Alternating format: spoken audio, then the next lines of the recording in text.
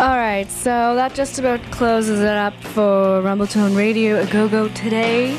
Frank will be back next week, and I hope you enjoyed the show. My name is Robin, and let's see, I gotta tell you what's coming up. After me, we've got Arts Report with Tracy, and then Audio Text at 6 o'clock with Julie and Eric. I think Sasquatch's Hideaway is playing today with Anita B. at 6:30, and then Folk Oasis with Val Cormier at 8, 10 p.m. Sex in Van City with Caroline M. And at 11, Hans Kloss's Misery Hour, hosted by Marion. And that's it for me. That's it for the day. Here is Arts Report.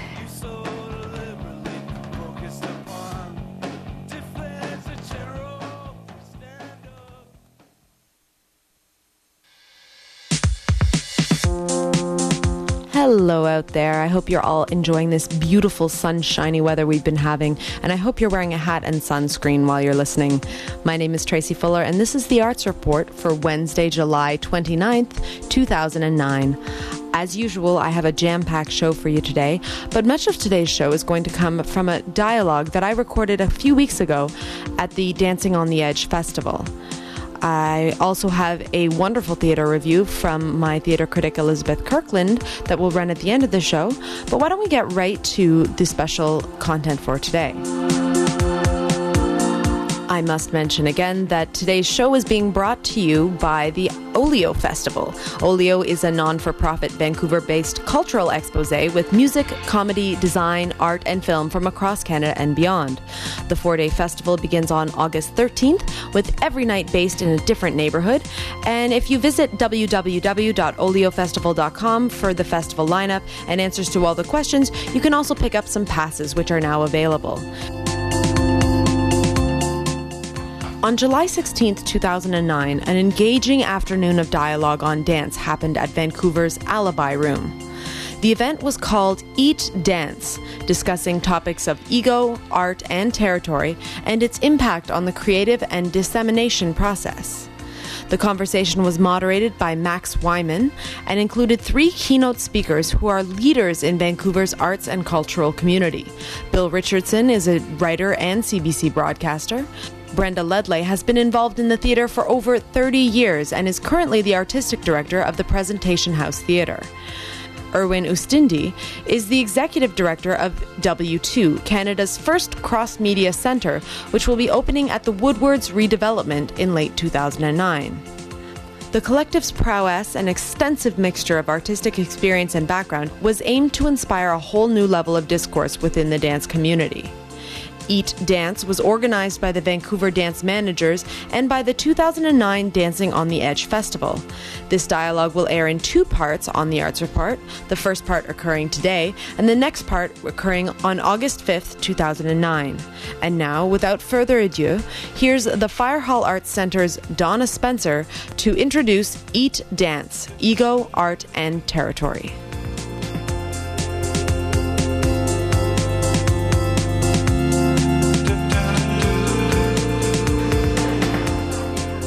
So, good afternoon, everyone. I'm going to ask for your kind attention.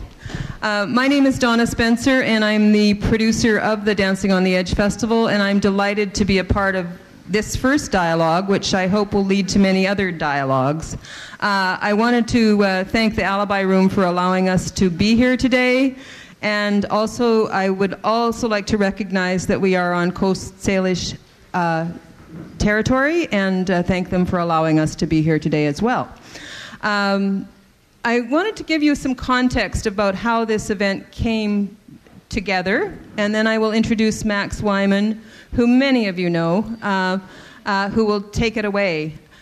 This was a little before my time in this discussion, but the dance managers who are involved in managing dance companies and in doing presentation, a lot of them had been meeting for some time and having conversations about various things, and I think determined that they would like to go forward with some kind of congress or some kind of series of dialogues about the arts, about dance, just ways to sort of grow grow their understanding, but also to stimulate dialogue amongst themselves and amongst others that are practicing art in the community.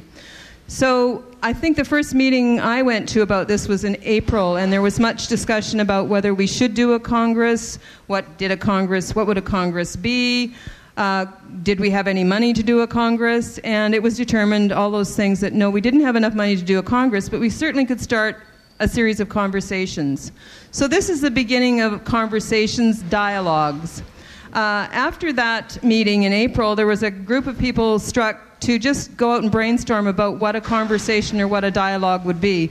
Thank you, trains. So they'll be up. The trains may upstage us a bit, but it'll keep the air flowing. And I think as a result of that brainstorming session, what we heard from everybody that was at that table was that people did not want to talk about marketing.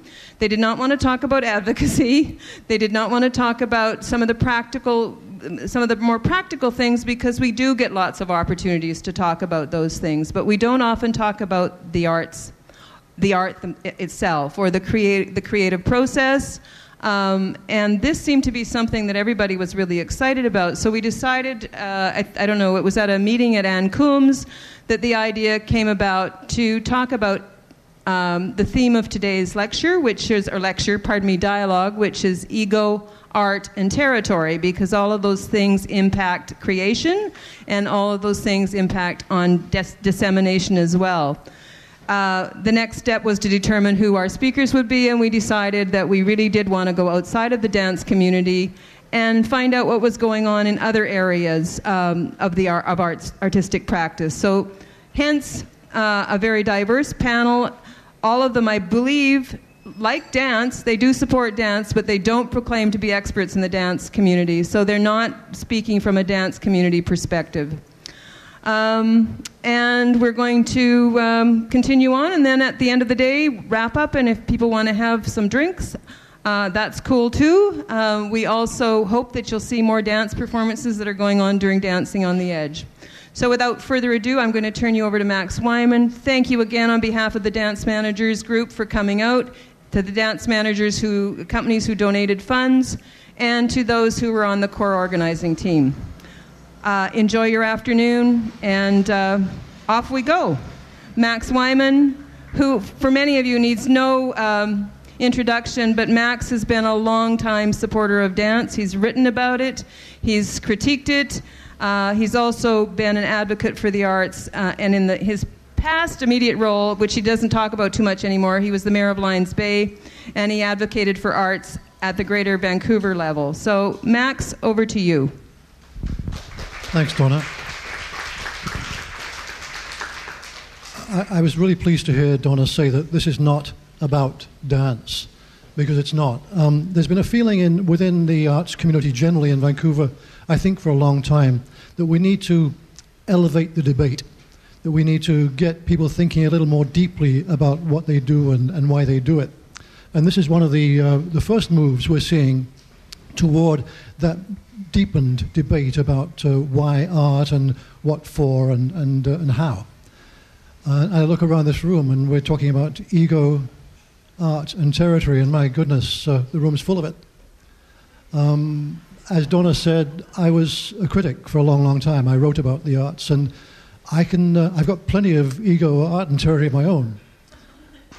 In fact, from both sides of the fence, I was a writer, I am a writer, and talking about ego, the first book I ever wrote about dance got 32 reviews around North America, which was phenomenal at that time. And I remember one of them, and that was the negative one, the one which didn't like the book. The rest of them, it didn't matter. But there's ego right there, rearing its ugly little head. We'll talk more about that as we go along. There was a suggestion years ago that critics were in a position of almost unassailable power, because they made pronouncements on someone's baby, and then moved on. And whatever was said, hurtful or not, could not be responded to in the same forum. These days, of course, with social media, is very different. You probably know the story that happened just recently of Alice Hoffman, the New York writer, who published a book, and it was savaged by a reviewer in the Boston Globe. So Alice Hoffman took to Twitter and started sending out little knocking responses to the review, ending with posting the critic's telephone number on Twitter and asking her readers to get in touch with the critic personally. So that kind of, in fact, she posted the wrong number, which suggests that we should all be more attentive to proofreading on Twitter. 140 characters isn't really that difficult to check, I wouldn't have thought.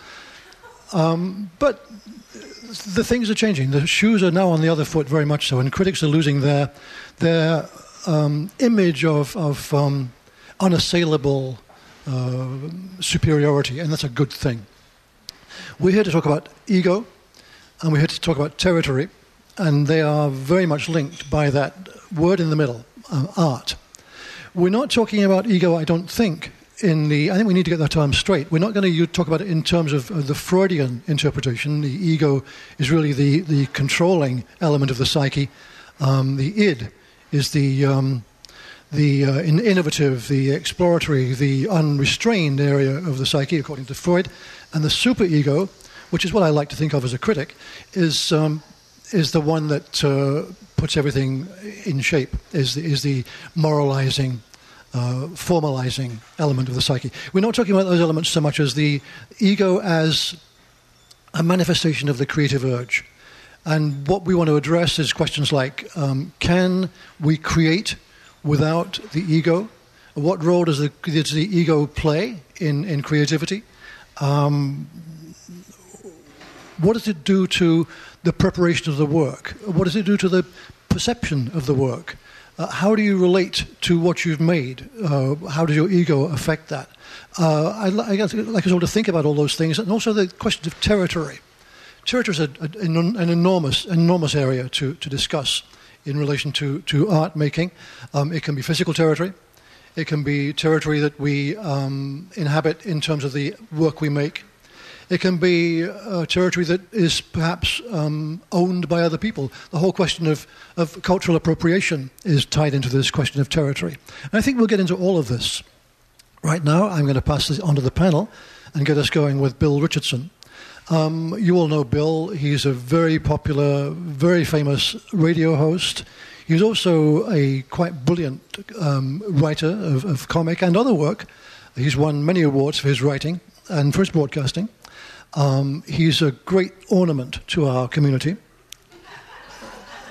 Don't you think? I mean, look.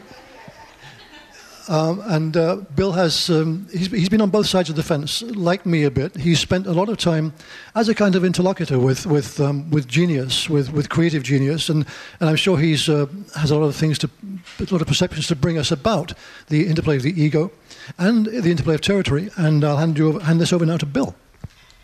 Thanks, Max. Can I have the stand as well, do you think? Do you mind if I... Thank you very much. It's a great pleasure to be here. The train paused outside momentarily, and the sign that was visible to my eye on the car said, "Inedible beef tallow."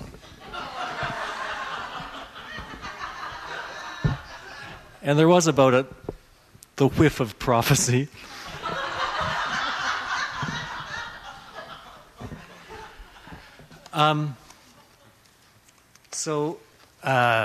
It's a great pleasure to be here, and thanks very much, Donna and Anne, for the invitation.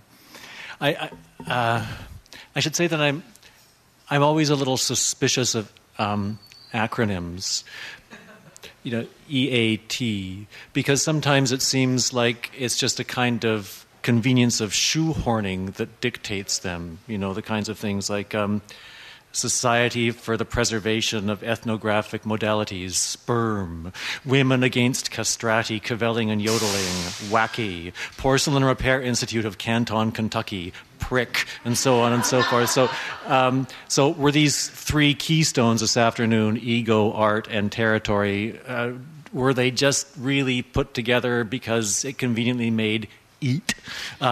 We must acknowledge the possibility. We could be here merely in the service of cuteness, and speaking entirely for myself, it wouldn't be the first time. Anyway, it's in fact they are quite interesting areas to address, and as Donna had said, I certainly do not speak from the perspective of the dance community, not at all. But maybe by way of establishing my bona fides for being here this afternoon, I should talk a little bit about my very short-lived career as a dancer, which lasted exactly 9 months. I was born on August the 11th, 1955. Brief pause to do the math, and assuming a full and exact 9-month term, that would mean that I was conceived on Remembrance Day of the year prior. And I came into the world, and my career as a dancer ended at 11 a.m., which suggests what my parents were doing on Remembrance Day rather than observing a moment of silence, although, in fact, they were the children of Victorians, so silence might well have reigned. Jesus, it was reserved pretty much for the church. Like most women of her generation, or like many women of her generation, my mother smoked and drank through all 3 of her pregnancies. So, first of all, I'm glad of this because these are factors to which I have a terrible draw in my own life. And I like to think of that time of my gestation as time spent in a kind of amniotic nightclub in a way, as a freewheeling and unconstrained, smoke and booze everywhere.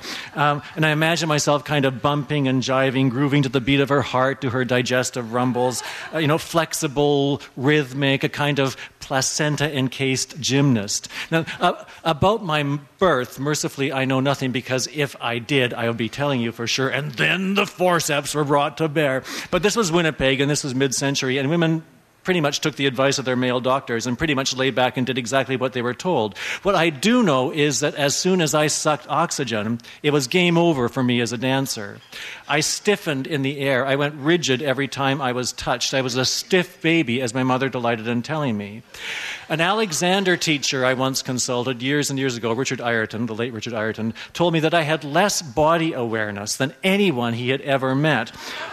And certainly I have no sense of the space around me either. I just don't see the air as a plane ripe for bisecting. I can't be relied upon to find my way back from a restaurant restroom to my seat in the restaurant. No sense of direction at all.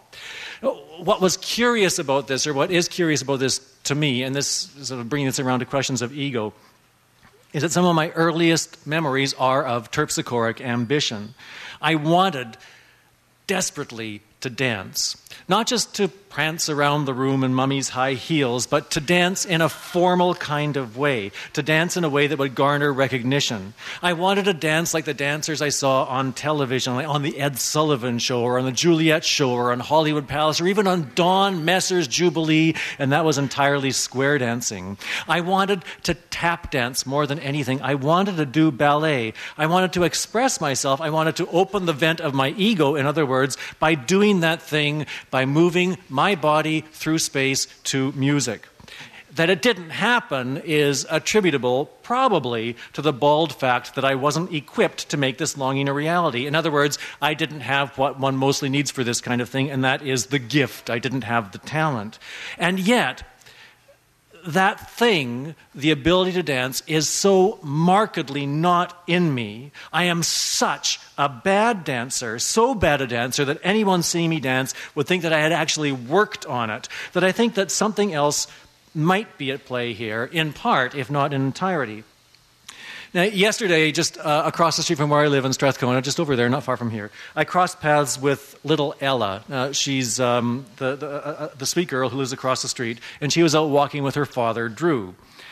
She is probably the prettiest little girl you would ever hope to meet, classically Gerber baby beautiful. She's 2 years old, and she was wearing these pretty little pattern sundress and new shoes. They were open-toed sandals with daisies on them. And they squeaked when she walked. The squeak was built into the shoes. And when her shoes were admired, as everyone around her was doing, she always collects quite a crowd, Ella does, she chuckled her little baby laugh. She was a late walker, and she doesn't show any signs of being in a hurry to talk, but there's no doubting her intelligence. You can see it radiating off her. She chuckled her baby laugh, and she put her finger to her mouth, and she, in a kind of coquettish gesture, and then she hiked up her skirt ever so slightly, like Marilyn Monroe in the 7-year itch minus the subway grate. And it was an ultra femme kind of gesture, and I was amazed, as I have often been, at how early that kind of imprinting takes place. She has very enlightened parents. Her mother is a physician, her father is off to the London School of Economics in the fall, and I can't imagine they've done anything deliberate to make her girly. She simply is, and I don't doubt that at some pre-articulate level, little Ella understands something about this. And on this I pass no judgment. I mention it only because demonstrably our sense of gender and how we make a public demonstration of that gender is the stuff of early development. Now, I'm quite sure that way back then in Winnipeg in the late 50s and the early 60s, I was made to understand in ways both implicit and explicit that dancing was not boy appropriate.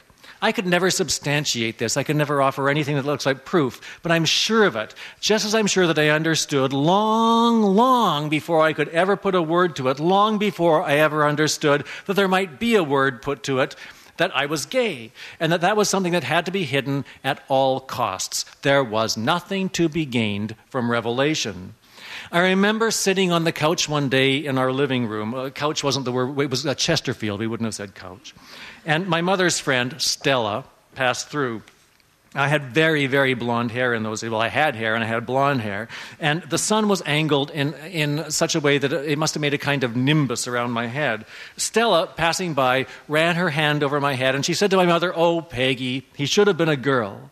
Now, this was one of those marking moments, evidence that I had been found out, that deeper, more deliberate concealment was required. And among the things that would have to be stricken from the list of possibilities, among the things that might betray the truth, was dancing, of course. So you bunch it up, you put it in a dark room, give it no light, give it no water, let it wither and die.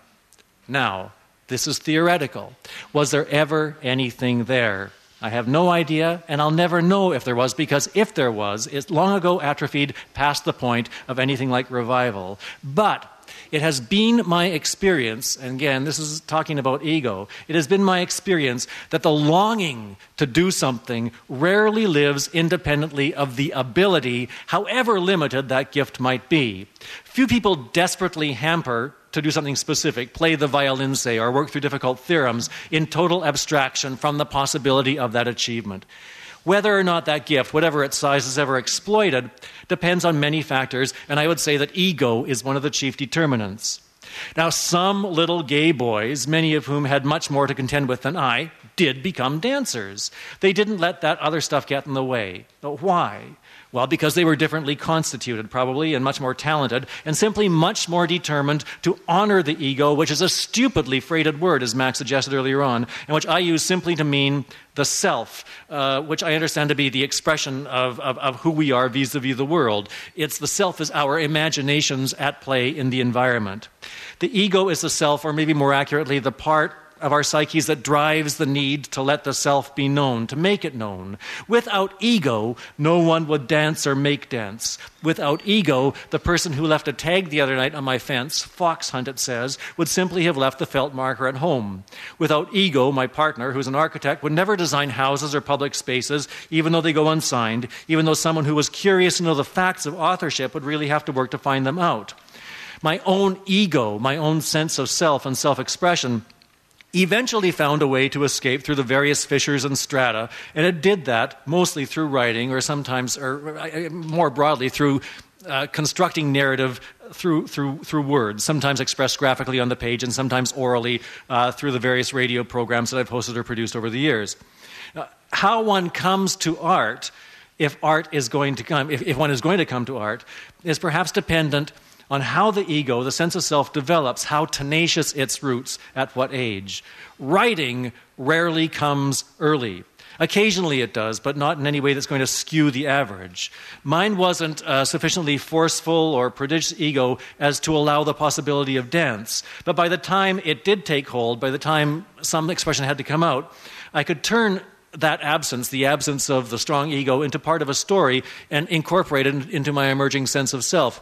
And by way of example, my mother worked in insurance. She was an insurance agent. And I remember by the time I was starting to think of myself as a writer, and I was 14 or 15 years old, she came home one day from work and she told the story about how two dancers from the Royal Winnipeg Ballet, Terry Thomas and Craig Sterling, anybody know them? Okay, Terry Thomas and Craig Sterling, who were at the time a couple. I think that Craig Sterling later took up with Louise Naughton, and who now lives in Australia. In any case, they had come into her insurance office to apply for a policy.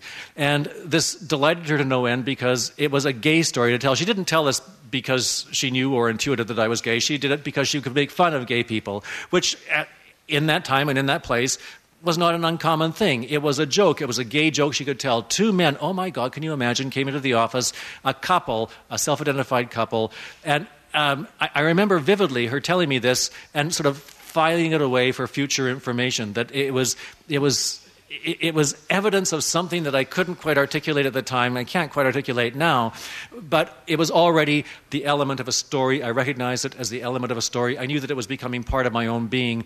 That was what the ego was doing by then. The irony of this, in a way, is that those two gentlemen were acquainted with the woman who is now my stepsister, Kathy Taylor. My father married Kathy Taylor's mother not long after the death of my mother. Anyway, it's ironic how these things happen sometimes in life, and it's all part of the narrative, all part of the inedible beef tallow of life. So working with words, and when the radio is in play, music and sound are brought into the mix, is a kind of dancing, I think. It's work that's about balance, it's about measuring, it's about carving up space, it's about storytelling. There are differences, of course. All the balancing and measuring and carving is done while sedentary and solitary, and more often than not, with really terrible posture. Dancers have their feet, writers have their spines. Like dancing, like any other art making, it has its joys and it has its frustrations. It's days when it's magically easy, though more often than not, it's like using your brain to force blood from your ears. Mostly, it's a pleasure and a privilege, even to be in a place and to be accorded the chance to write, even if that chance is entirely self-made and self-directed. And every so often, very rarely, one is rewarded with a word of praise or understanding, and now and again there's a check, and that counts for something, of course. I'm amazed always when people say they can't write. Maybe, because it just seems so available. Maybe you're amazed too when you hear that people can't dance. But writing is just, it's there. It belongs to all of us. And when people say they can't write, I understand them mostly as saying they choose not to write. They don't want to, and I think that's fine. I sometimes write for children, and that puts one in the path of being seen as an expert in literacy for some weird reason. I've observed this time and again. And that means you get questions, well-intentioned questions, always from teachers and parents who want to know how they can get their children to want to write. And I never know what to say. I'd be as well equipped to tell them how to get them to like mangoes. I have no idea, and I don't believe that it's necessarily that important. I've often been accused, when I talk about writing, of being self-deprecating, which I hope I'm not.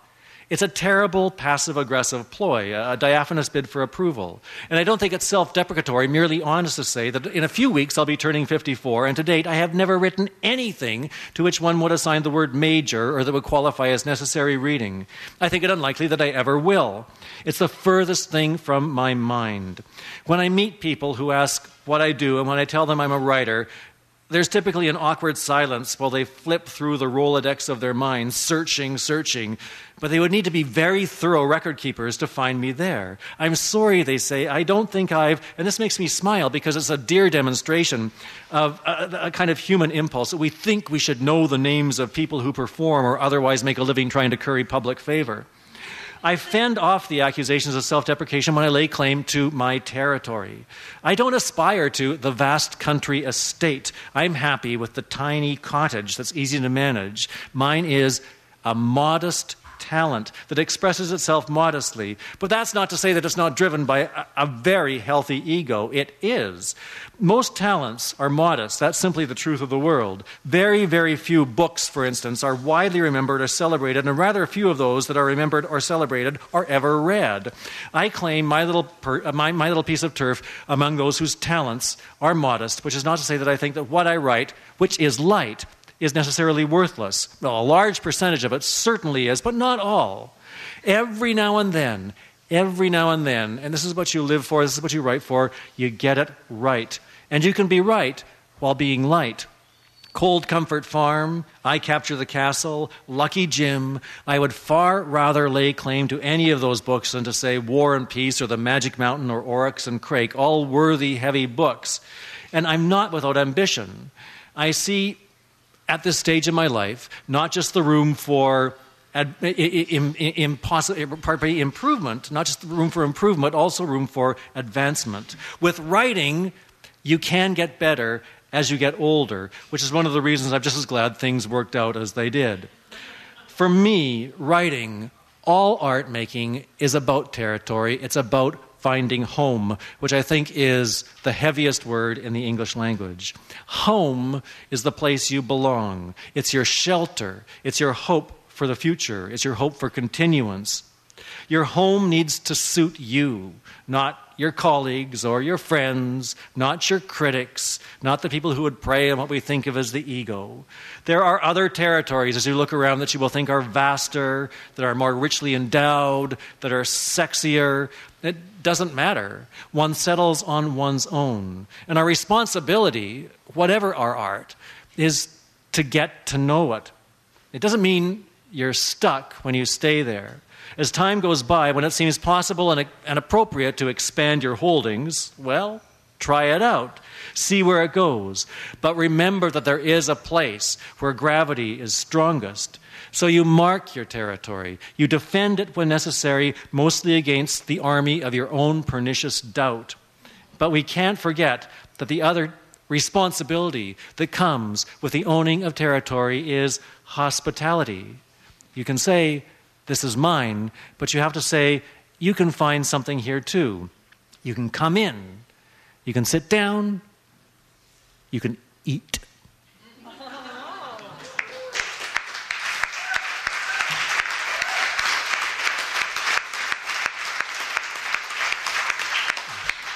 Yes. Thank you. Thank you, Bill. Quite wonderful. Thank you very much indeed. I want to ask you, if you, in your emerging sense of self, whether you think that the power of the ego might actually diminish over time and you might lose your sense of being involved with that territory, or do you imagine you will always be there? Well, I'm sure the answer is going to be different for everybody, and it's probably going to be different in every individual case depending on what you had for dinner or the phases of the moon or whatever it is that dictates these things. For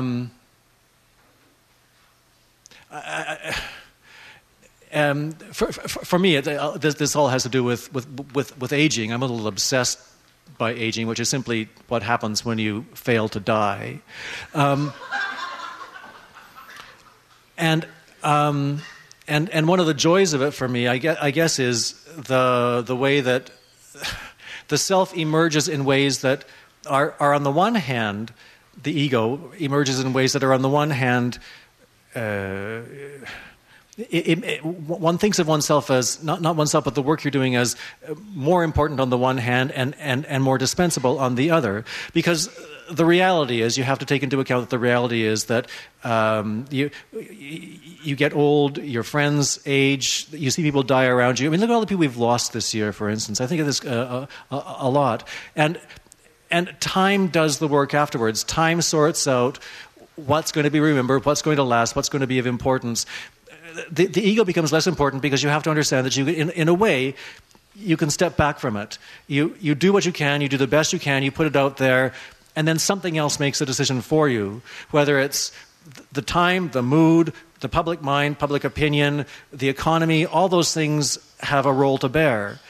So on the one hand, you can work with the certainty that it doesn't matter. On the other hand, you have to work with certainty that it matters absolutely, because it's all you've got. It's all that you can put out there. It's all that you may or may not be remembered by. It's like making friends in a way. How you treat the work, how you honor the work, in some ways dictates how you'll be remembered for as long as you will be remembered. So in a way it's nothing, and in a way it's everything. Is that Zen enough? And that, of course, plays into the whole notion of how people regard their work as their babies, because they are the perpetuation of themselves.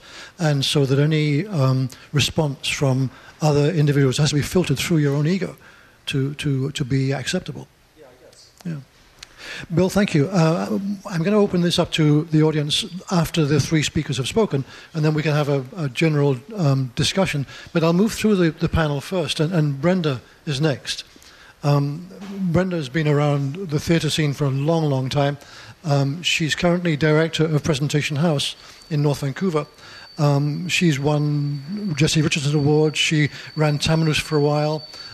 She's very much a part of the creative scene in the city, and I'm delighted that she's here because we wanted to bring this to broaden this debate, to bring in people who are not dance people. And Brenda, you're not involved with dance, but you know a lot of dance people. You've been around dance a long time, but you're also a theatre person. And what intrigued me when we were putting this together was the fact that you said you would probably not have too much good to say about ego and creativity. Over to you. Thank you, Max. Yeah, it's not that I don't have anything good to say about creativity. Probably more that I have not too many good things to say about ego, even though I accept and understand that it is the basis of who we all are.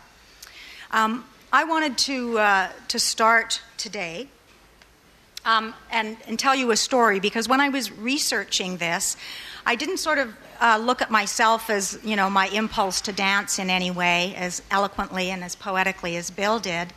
I thought about it in terms of these concepts and what they've meant to me in my career.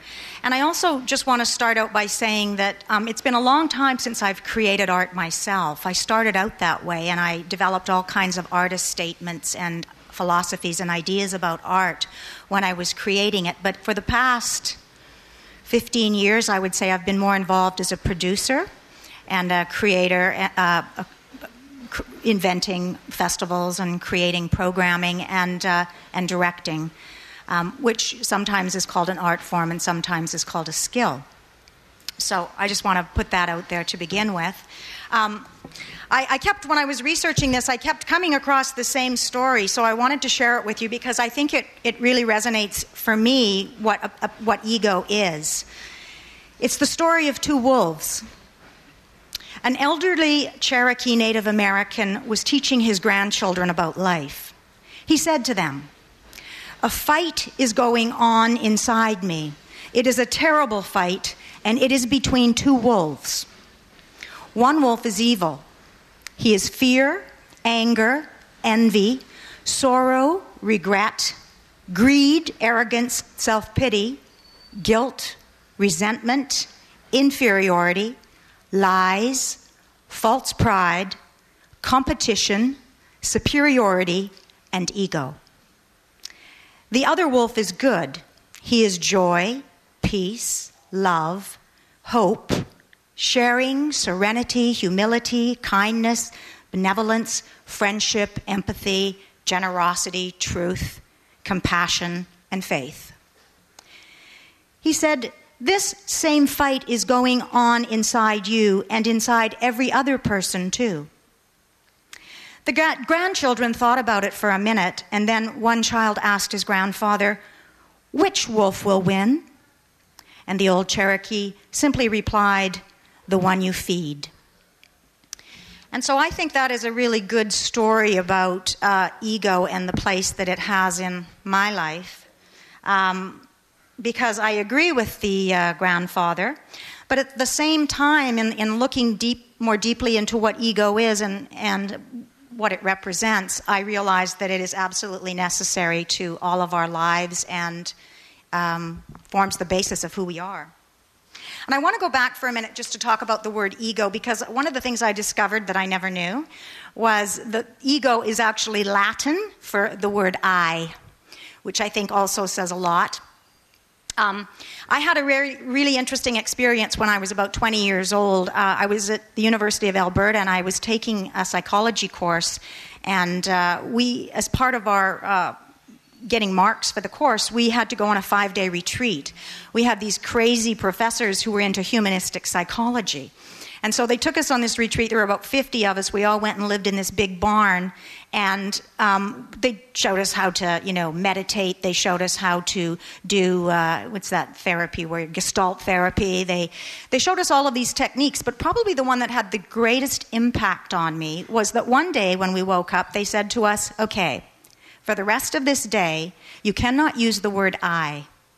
You must not speak the word. And that was an incredibly eye-opening experience, because what I discovered at 20 years old was that a lot of my sentences started with I, and that most of the time when I opened my mouth, I was talking about myself.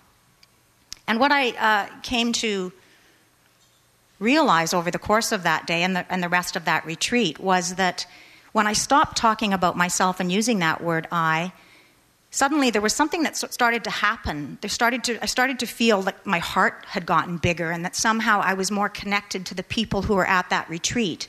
And it was a very curious thing, because I think that was my very first experience like that, where I felt like I had expanded outside of I and had gone beyond I, and to some point that maybe you want to call egolessness, or maybe it was the beginning of my journey towards enlightenment, long journey that it is.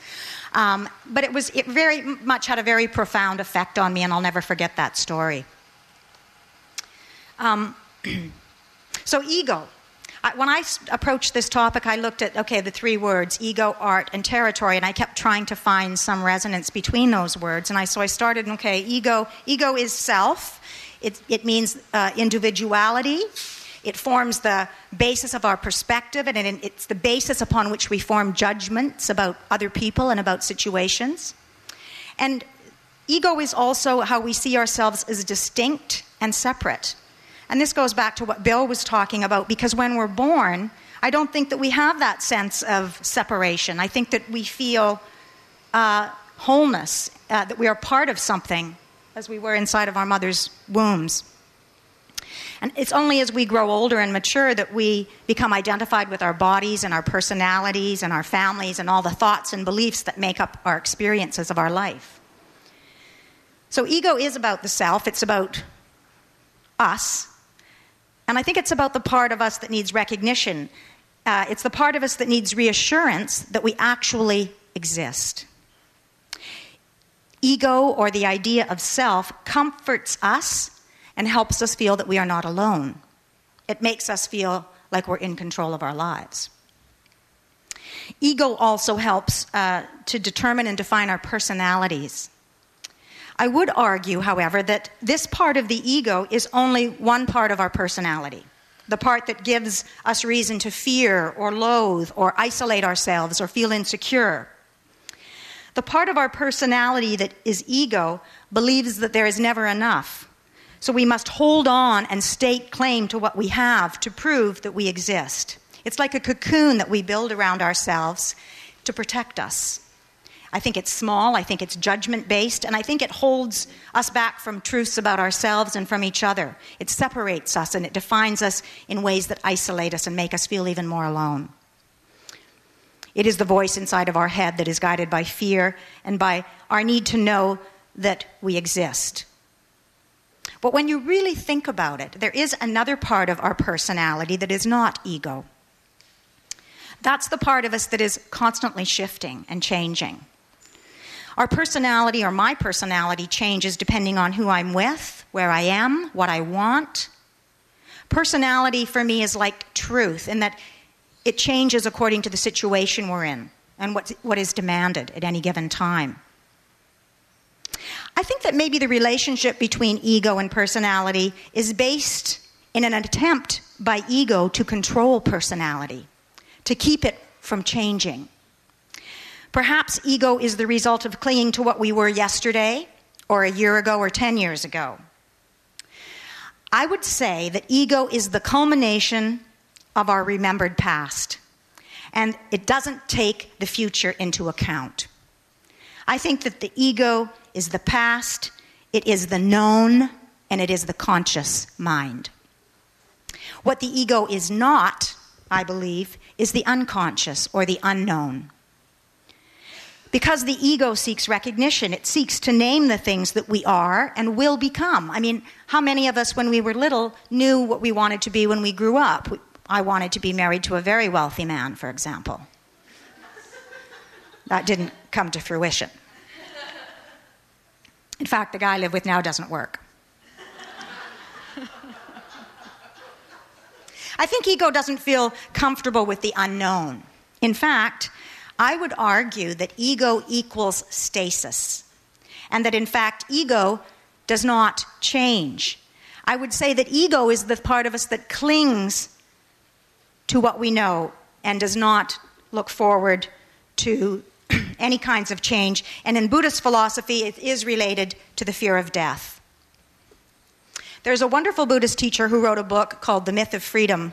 His name is, and I hope I'm saying it right, Chogyam Trungpa. He was also a guy who drank a lot of vodka, apparently, and slept with all of his students, but that's not why we're here today. He says that how we use our projections of self are as credentials to prove our existence. Driven by this uncertainty of existence, we seek to prove it by finding a reference point outside of ourselves and something to feel separate from.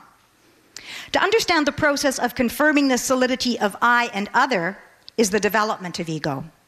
The Buddhists taught that our egos, personalities, and sense of self as something distinctive and permanent enclosed within our bodies are the illusory effects of ignorance, sensation, perception, thoughts, and consciousness. And that's a whole other discussion, and I'm not going to go any further into that, but I think it's very interesting how closely tied the idea of ego and egolessness is to Buddhism. So I want to talk about a little bit about art now that I've drummed ego to death. For me, art is about expression. It's the expression of ideas, of colors, of movement, stories, music, humanity, beauty.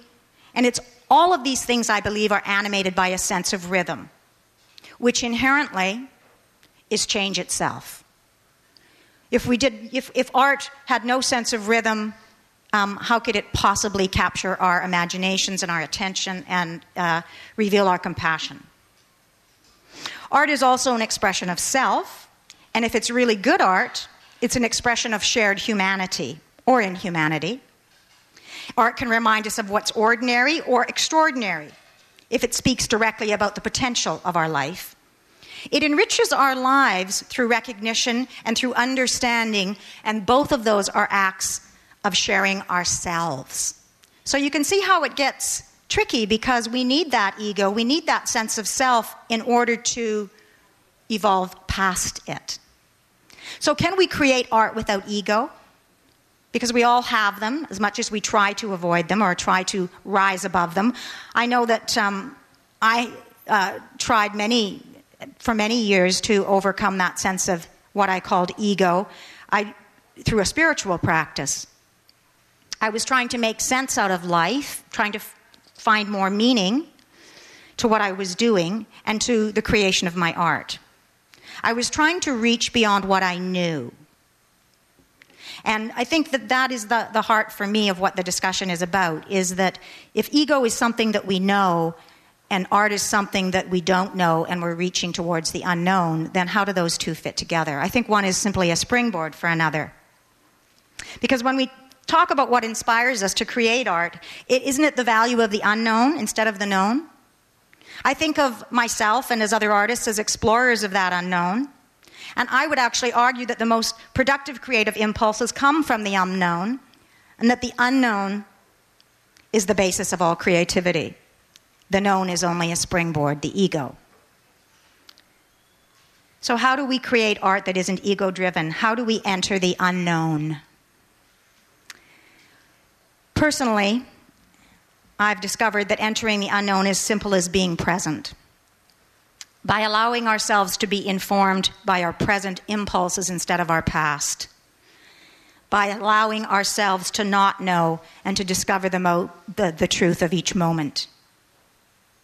When I'm working on a play and I'm directing a group of actors, or working in theater in that context and it's a creative moment, what I've always found is that if I can get rid of my own ego and my own need to show everybody how much I know and understand something, if I can get past that and just listen to what the people in the room are saying, truly listen, not listen while thinking about what I'm going to say, I find that that is the very source of creativity, because ideas come through listening and through being present and through waiting and listening.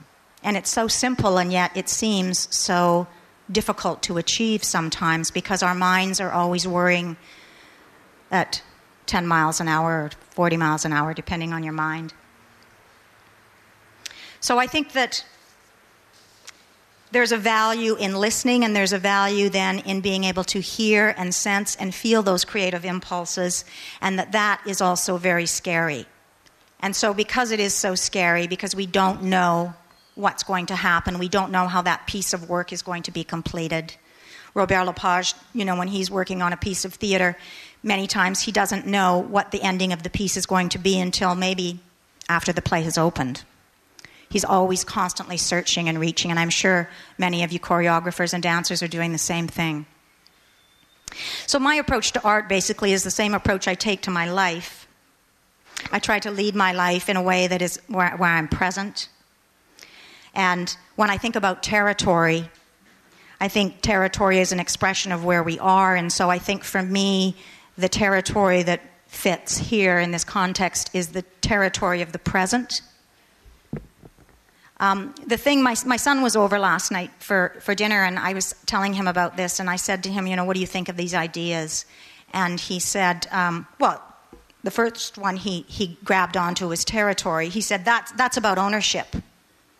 And I said, well, what does that mean to you? And he said, he says, Mom, it just means like, my friends, he's 30. When we really, when we've really done something, it's like we own it, man. We own that thing. And I said, well, so how does that relate to art? And he said, and ego. And he said, well, you can say that you own it because, you had your moment in the sun, but as soon as that happens, you have to kind of let it go and go on to finding out what the next thing is. Because, 2 years down the road, if you're still sitting there saying, I invented that 2 years ago and it's mine, I own it. It's kind of sad, It's kind of like not really something that you want to aspire to.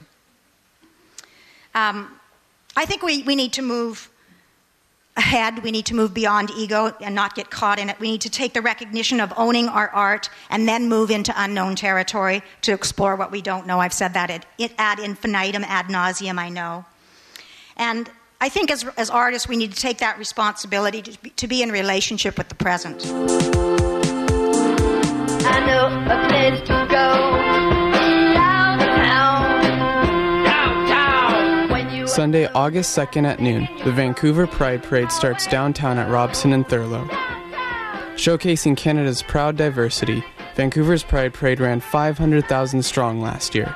Join the celebration as we support the LGBT community worldwide. Parade entries are full, but find your spot to watch at vancouverpride.ca. Festival events run all week. I know a place to go when things I get low. Downtown.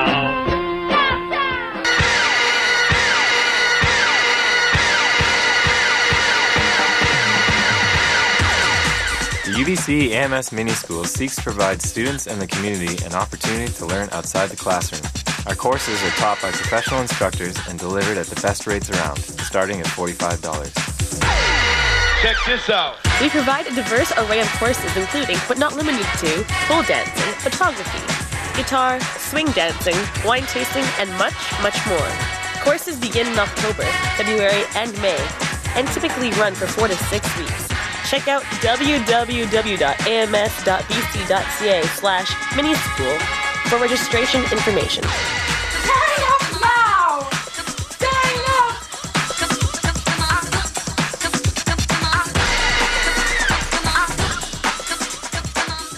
up! Welcome back to the Arts Report. I'm Tracy Fuller, and you're listening to CITR 101.9 FM. The following review was written by the Arts Report's Elizabeth Kirkland, who has been attending a number of plays in Vancouver this summer. This review is about the Fire Hall Arts Centre's new performance of Piaf, Love Conquers All, which runs until August 2nd.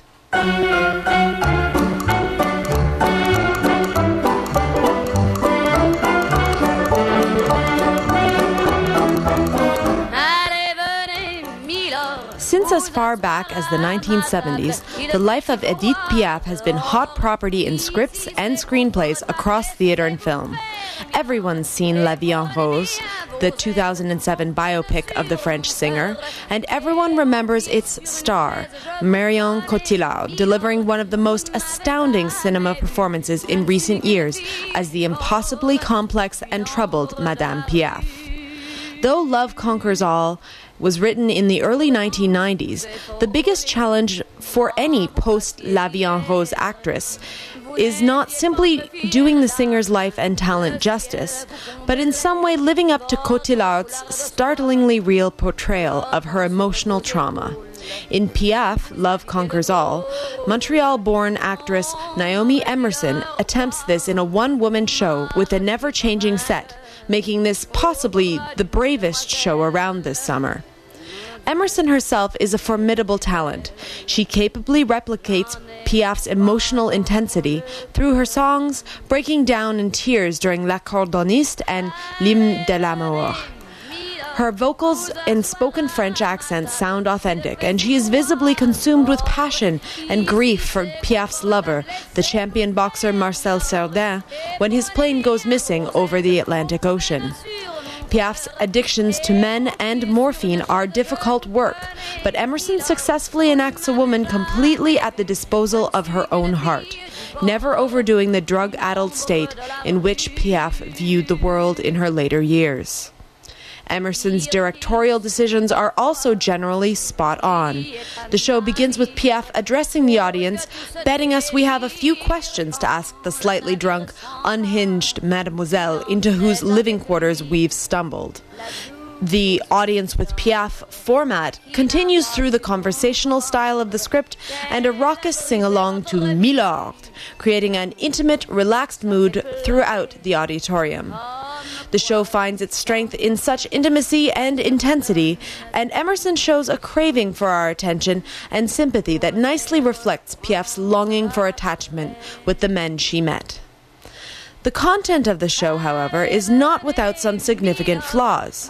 The script offers no new perspective or information on Piaf's existence, and it pots far too complicated a life into just 100 minutes.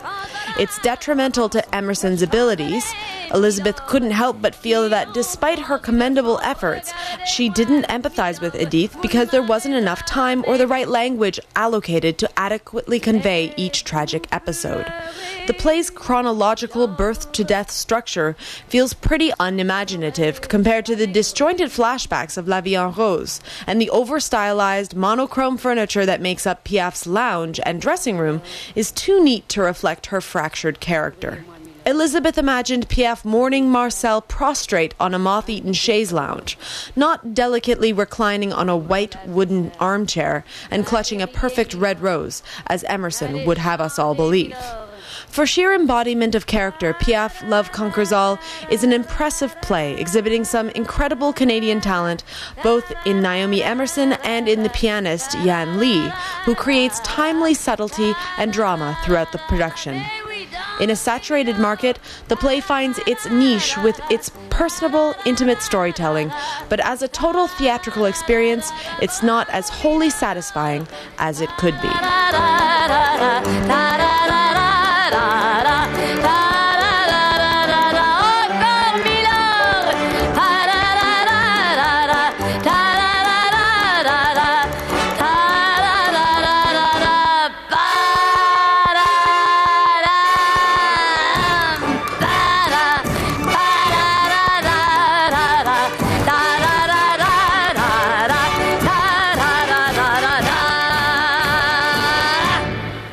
That review was written by my theatre critic Elizabeth Kirkland. Piaf, Love Conquers All will run at the Fire Hall Arts Centre until August 2nd. And that's it for the Arts Report today. Thanks for listening, and as always, if you want to get in touch, you can always reach me at arts@citr.ca.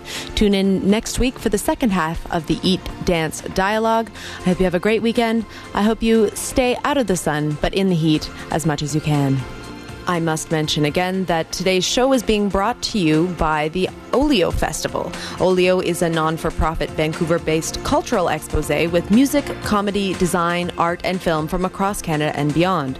The 4-day festival begins on August 13th, with every night based in a different neighborhood. And if you visit www.oliofestival.com for the festival lineup and answers to all the questions, you can also pick up some passes, which are now available. I'm Tracy Fuller, and this was the Arts Report for July 29th, 2009.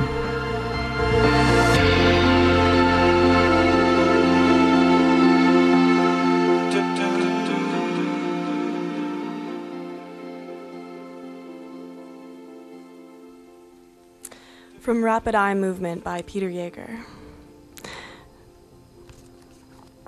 I saw a white tower with many windows a long way off, across a flat plain. Bits of irradiated soot floated around the charred city, but I alone had survived the nuclear bombing. People keep watching what I do. I flew into the sky while dancing. Everyone was a unique organ functioning within the larger body that composed us. Branches grew into my eyes, ears, and ass. Stairs lead off in every direction through the black sky. I can heal anyone. Groups of tiny people danced very slowly. 7 jets flew overhead in formation, and then I found myself in the cockpit. My foot sank knee-deep into the earth. Denim snowflakes formed and reformed crystalline patterns on my jeans. I danced like a tropical creeper from the jungle. The dog seemed severe but calm. I soared on a steady wind stream flowing around a forest of very tall trees, and the trees had the sweetest, luscious fruit, colored in medium gold, large red, small green. I'm proud of my nakedness, and I'm always running toward my boyfriend. There was a huge spider web being spun by a giant spider. A guide led me through a long corridor on an alien planet. At the party, I wore this style